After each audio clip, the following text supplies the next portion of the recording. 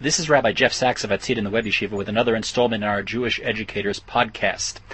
Sometimes a person sits to review a book and, the truth be told, they haven't read the whole thing cover to cover. I have to confess, I'm sitting here with the author of a book, and I'm holding the book in my hands, and it's 1,250 pages long, and I haven't read a word of it. But listeners, just hold on a second. Okay, there. I'm done, at least the speed reading version. The book by Phil Chernovsky is entitled And Every Single One Was Someone. Perhaps you read about it recently in the New York Times. It's 1,250 pages. On each page, the word Jew appears 4,800 times. Do the math, folks. That's 6 million Jews between two covers of a, what is this, Phil, a 8 pound book? 7.3 pounds. 7.3 pounds, always exact with the numbers. Tell us how you came to write this book. It's almost funny to call it write the book. It's almost even funny to refer to you as the author. I think in the Times very, very praiseworthy review, they said tongue-in-cheek, it doesn't have much of a plot. Mm-hmm. But tell us the backstory. Okay, the backstory fits in very well with your show, more so than the Times interview and Ynet and everything else, because you call this the Educator Hour. And that's where it started. I'm here on Aliyah 32 years. Before that, I taught at the Yeshiva of Central Queens in Kew Gardens Hills for 9 years. And I taught Limudei Kodesh, math and science. I also introduced computers in the late 70s, so it was a cutting-edge thing at the time, the TRS-80. In any event, each teacher and his class, her class, was in charge of the bulletin board in the hall at the different periods of the year. And one year I got Yom HaShoah, and I was thinking what I could do on the bulletin board. Because I'm a math person and a number person, I decided to focus on the concept of 6 million. 6 million is a number which the human mind cannot wrap itself around, and I wanted to do something in that direction. So I sat down my class, gave them blank sheets of paper and pencils, and I said for the next 30 minutes, there's to be no talking, which was a side benefit of the exercise, and you're to write the word Jew as many times as you can on each sheet of paper. When you finish a paper, don't leave any margins, just finish the paper, take another one, continue until I say stop. After half an hour I stopped, and I had each student count the number of Jews that they had on their pages, and then we made a total. And after working for 30 minutes with a whole classroom of students, we had about 45,000 names. Divided that into 6 million, just to give an idea as to how many of these would go. The book was not yet in the picture. What we did was scotch tape the pages together, mounted them on the bulletin board. They flowed over on up and down, right and left in the hall, which was good also. And we wrote a legend to it, instructing people the best way to approach it. I asked them to first stand back a little and notice that you can't even tell what the words are, let alone that there are even words there. And should have said that the opposite, but you know what I mean. Now walk a little closer until you notice that the word Jew is repeated over and over and over again. Now pick one Jew. It could be your grandmother's brother who you were told about had died in the Holocaust. It could be, if you want to personalize it even more, yourself. Because there, but for the grace of God, go I, as the expression goes. That Jew you're looking at, and for a moment you're focusing only on it, him or her. Now notice that right next to that Jew is another Jew. That could be your brother. And there's your little sister. There are your parents. There are your cousins, aunts, and uncles. And over there, a little further away, are some of your neighbors and your classmates. And look, this whole section could be your whole school and your whole village or town. And I wanted the word to be personalized. I wanted people both to be overwhelmed by the mass of these words, with only 45,000. Alachat kama v'kama, 6 million.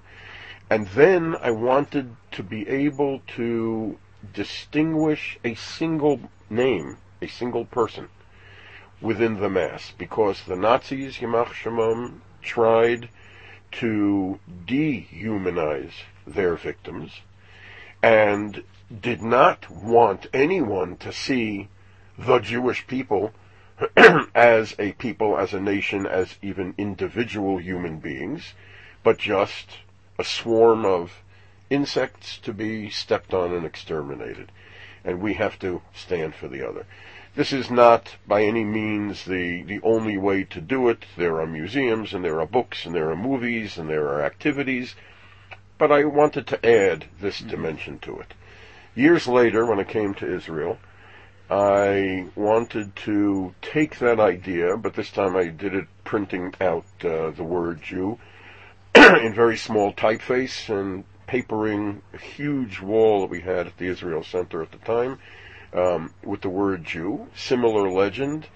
That led to actually calculating how many pages I would need, two sides, to do the 6 million, and I put it into a loose leaf with a legend as to sort of how you could look at it. And I used to pull it out on Yom HaShoah and show it to people, and then I brought it to an uncle of mine who had a stall at the International Book Fair in Binyanei Ha'umah, and he said, leave it here with me, we'll see what interest it attracts. And people came by, everybody looked at it, everybody wowed, and then they moved on. One person was a bookbinder, and he got very excited about the idea and asked permission to do something more with it. This is before Geffen got involved. And he printed a small number of copies, one of which I have someplace around. And I think he might have sold it and given it. There's one in the museum of the Holocaust Museum in Washington, D.C. And that's where it stood. So Ilan Greenfield from Geffen Publishing saw it someplace and came to me and said, I have to publish it. I don't know what we're going to do with it. I don't know if it's going to make money. I don't know where it's going to be sold, but we have to publish it. And we spoke a little. I'm very easygoing. He's very tough. And we came to an agreement and signed a contract. And the next thing I know, it's an actual book.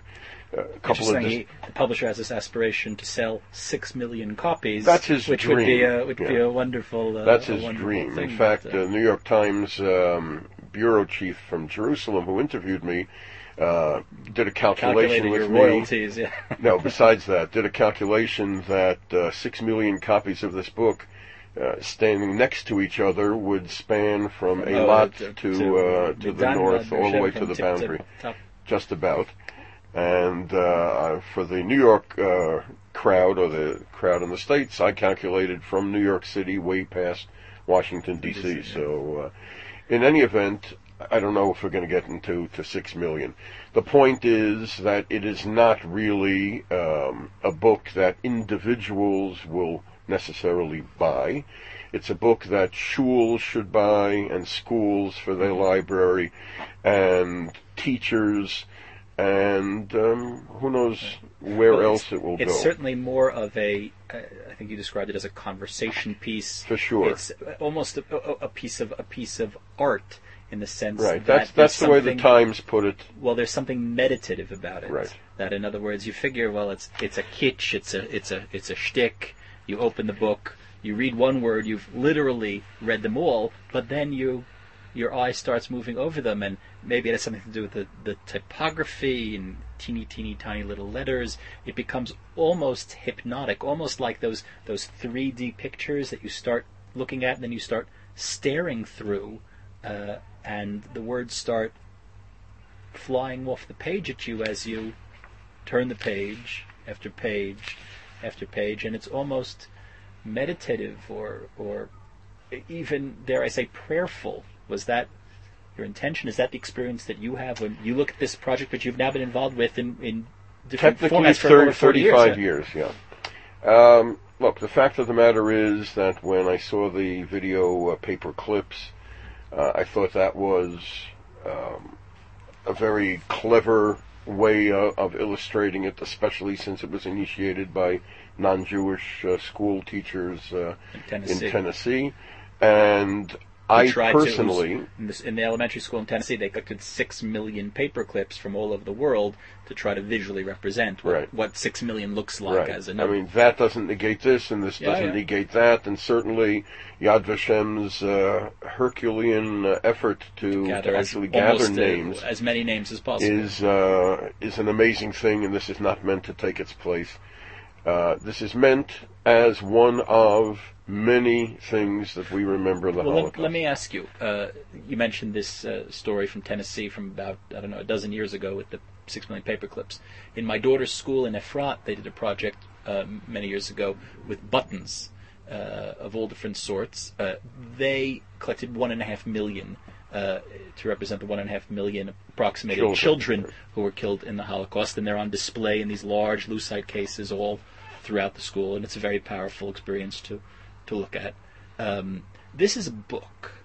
Do you feel that there's something more powerful or poignant or symbolic about doing this project? And again, not negating the importance of any of the others, specifically in a book, specifically in the medium which has been the life force of the Jewish people throughout our... All right, that's a way of presenting it, in an interesting way. Not every home is going to have 6 million or 1.5 million buttons or paper clips. Whether somebody will take the time, which I've been thinking about, to count the number of lentils in a kilo bag of lentils and then figure out how many kilo you need for 6 million, you're still not going to have that around. A book is a book. People see it. It's got an interesting cover because there's no title on it, there's no publisher on it, no author on it. It's in the style of a talit, and the talit was chosen because Jews are very often buried in talit. And if I had my choice, I was thinking in terms, the first klaser that I put together, the loose leaf, I had a yellow loose leaf with a black Magen David on it, in the sort of the opposite coloring of the famous star from Nazi Germany. And I was thinking in terms of a flame, and I was thinking maybe of a kaleidoscope of flames. They have these little lenses that you could put on your camera, and you get a whole bunch of flames. So if it's ever redone, that I might do that. It hits people differently. A book is something that you can have in your home. You could have it on your coffee table. You could have it on your shelf. And a guest comes and says, "Hey, you want to see something? How's your, or just don't even introduce it. Hand it to a person and let him open it up." It's an impressive size of a book. I jokingly went to the internet and found out that J.K. Rowling's series of the 7 Harry Potter books uses 1.1 million words. So I've got her beat in this one volume. Yeah, but the movie rights sold for more with Right. And I say it tongue-in-cheek. To me, it makes a statement. Yes. One of the interesting things, and let's go back to the question of education. Before I came on Aliyah 20 years ago, I taught a variety of things in Sun, Queens, at the Yeshiva University High School for Girls. And I taught modern Jewish history, and of course that involved teaching the Holocaust. And like many other teachers, particularly when you're teaching young women, the girls read the Diary of Anne Frank, which I think for all teenagers who encounter it, it's an extremely powerful read. And part of the power is the idea that Anne Frank was a real girl. She was a real teenager, not much unlike me. And that kind of putting a human face onto it is always a very significant educational, pedagogic turn, and hopefully a meaningful experience for the student or for the reader. And much Holocaust education attempts to do that, to personalize it down to one story, because 6 million is like you said, unimaginable. Here, interestingly, your work is, well, it's kind of Ratzov Vashov, running back and forth between the two poles of that extreme. You hold in your hand this heavy tome, and it's the collective. It's all 6 million somehow, visually, microscopically, almost visually represented. But then you focus in on one particular name, and it becomes the individual, and you can telescope back and forth between the individual and the collective. It's a good observation, and I have applied that idea in other areas of education. I am a big fan of the expression about not seeing the trees from the forest or the forest from the trees. And the point is that when you look at a forest of trees, you need to stand back and be wowed by the whole presentation of the forest. But you're missing something unless you go close and you pick out a tree and you take a look at its bark and you touch the trunk and you look at its leaves and you look at anything else, the way the roots are in the ground, and then take a step back again and see the whole forest. This goes for people. This goes for basically any study. And I believe you hit it on the head, hit the nail on the head or on the nose, however you want to mix your metaphors, by saying that you could do both with this book. And that's what it was meant to do. First, get an impression of something where you have to, I showed this to people, they pull out their reading glasses. And you need to do that if you're at a certain age in order to see what that little tiny word is. This is 5.5 point size. You could make it smaller. You could do whatever you want with it. And this does not substitute for anything. This does not replace anything. I believe it adds. Again, it's almost kitschy to refer to it as a book in the conventional sense, the way we think of a book, fiction or nonfiction. It's certainly to refer to it as literature. But let me read to you a pretty well-known quote from the literary critic George Steiner, who wrote about Holocaust literature, reviewing, as a literary critic, what it means to review Holocaust literature. I think he's specifically referring in this essay to Elie Wiesel's famous work Night, and he says that the only completely decent review of the Warsaw Diary or of Elie Wiesel's Night would be to recopy the book, line by line, pausing at the names of the dead and the names of the children as the Orthodox scribe pauses, the Sofer Stam, when recopying the Bible at the hallowed name of God. Until we knew many of the words by heart, knowledge deeper than mind, we could repeat a few at the break of morning to remind ourselves that we live after, that the end of the day may bring inhuman trial or a remembrance stranger than death. And then he tells the following story. In the Warsaw Ghetto, a child wrote in his diary, "I am hungry, I am cold. When I grow up, I want to be a German, and then I shall no longer be hungry and no longer be cold." And now, says Wiesel, and now I want to write that sentence again. I am hungry, I am cold. When I grow up, I want to be a German, and then I shall no longer be hungry and no longer be cold. And say it over many, many times, in prayer for the child, in prayer for myself, because when that sentence was written, I, writes Wiesel, I was fed beyond my need and slept warm and was silent. So that idea of the repetition, that the only thing you can say about certain things is to say it over, because it really is a case of, as we say, kol hamosif gorea. To add is to subtract, and I think there's some resonance. I thought of this rather well-known quote from Wiesel, while thinking about. That's part of why there's no title on the cover, and again, people react differently. By the way, Elie Wiesel was very taken by this book, and I'll call it a book because it's shaped like a book and has pages like a book, and I. I changed the word gimmick to shtick, and neither of those, I think, do it justice, because... And certainly that's not meant pejoratively. Right, right. Well, but this serves it serves a purpose, and it makes a point. Let me just conclude by asking, you, of course, Phil Chernovsky, are the educational director at the Orthodox Union's Israel Center here in Jerusalem, and have been for many, many years. Most listeners will know you as the longtime editor and chief cook and bottle washer of the well-known Parsha sheets, the Torah Tidbits, which are distributed all over Israel in print and all over the world through the internet. I was really one of the pioneers of those weekly Parsha sheets that are now quite ubiquitous. And of course you've had a long career in Jewish education, formal, informal, both here in Israel and in the United States. I too, of course, you and I first met many years ago when I had an involvement with NCSY through here, the Israel Center. And of course, Holocaust education and the role of the Holocaust and Holocaust stories have always been part of Jewish education, formal and informal. But now we really are, although we've been saying this for many years, we really are on a cusp of a historic transference from one generation to another.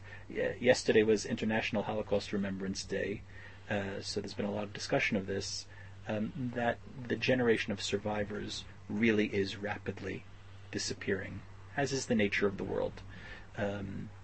How do you see the state of Holocaust education, the experiential component in Jewish education today? How do you see it's changed over your long career, and where do you think it's going, and what do you think this book has to contribute beyond what we've already discussed? First of all, we've already been enough years since the Holocaust to have the survivor generation, their children who were born after World War II, who now have their own children and grandchildren, if not also great-grandchildren. And a lot of the transmission from one generation to the next has already been taken over by those who have not experienced firsthand. But this is a very common story in Judaism. There is an Avraham Avinu who rediscovered belief in one God, was out in the world, and all of his experiences were transmitted to his son Yitzchak, who lived an insulated, isolated kind of life in Eretz Yisrael completely, and yet that's how things get transmitted. There's a David HaMelech and there's a Shlomo HaMelech. There's one generation and the next. When we describe Torah, we say Moshe Kibel Torah Misinai, and immediately we speak of his giving it over to Yehoshua and that generation and the next and the next. Each of us is at one time in our life the new generation, and then we become the just recently new, and now there's a newer generation, and many people with parents and children are able to feel the middle kind of ground. And then as you get older, more of the older generation dies out and more of the new generations come in. That's the story of Judaism. One more word about the book, though. Yesterday, you mentioned Holocaust Day around the world. The Minister of Foreign Affairs for the European Union, Catherine Ashton, made a speech about the Holocaust. I don't know how long the speech was, but she did not mention the word Jew or Jewish people once. Not once. I spoke to a friend of mine this morning about it. It was in the paper Yisrael Hayom, and Arutz Sheva picked up that story also, and apparently there's been a lot of criticism of her not using it. I checked. I went to... It's hard to imagine it was merely an oversight. Correct. Especially when you go and you take any dictionary online or hard copy and look up Holocaust. There's a definition which is more general and generic of the lowercase h, But that but specific capital historical H event, Holocaust is defined as the systematic attempt to eradicate the Jews of Europe. And according to an article in the paper, it wasn't only Europe, but the Arabs did their share in North Africa and in the Middle East. So the fact that this holds the word Jew 6 million times, and the fact that there is one person in the world, and unfortunately there's more than one, who denies the Shoah, and that countries have gone as far as making it against the law to publicly deny the Holocaust, and can actually put people in jail and fine them for that, is something... The fact that you should need such a law is... Correct. But we're not in an ideal world at this moment, and therefore I think we and our children and their children will do a good job in perpetuating the memories of the victims of the Shoah and the concept. The concept did not start with Hitler. He just did it in a dramatic way. When we're coming up now to Adar Rishon, which postpones Purim another month, but Purim, you've got the archetypical statement of the Hitler types in the world, the Amalek types in the world, the Haman, who, because of a slight by one person, Mordechai refused to bow to him. He desired to destroy every man, woman, and child of the nation of Mordechai. Didn't even say the Jewish people. So whatever reason caused these things, whatever different input there was, the fact remains that bechol dor vodor, in every generation, omdim aleinu lechalotenu, and this was just a huge example of it, but it's only a matter of numbers. The book is And Every Single One Was Someone by Phil Chernovsky, published by Geffen Publishing House, Jerusalem, New York. The book is available... I think it's mostly available only from Geffen. Only from Geffen, directly from their website. And it's a... When I say it's a weighty volume, I'm not just referring to the 7.3 pounds. About 3.5 kilos. and it's a visual representation of the rather abstract concept of memory. And it's important that we have such things.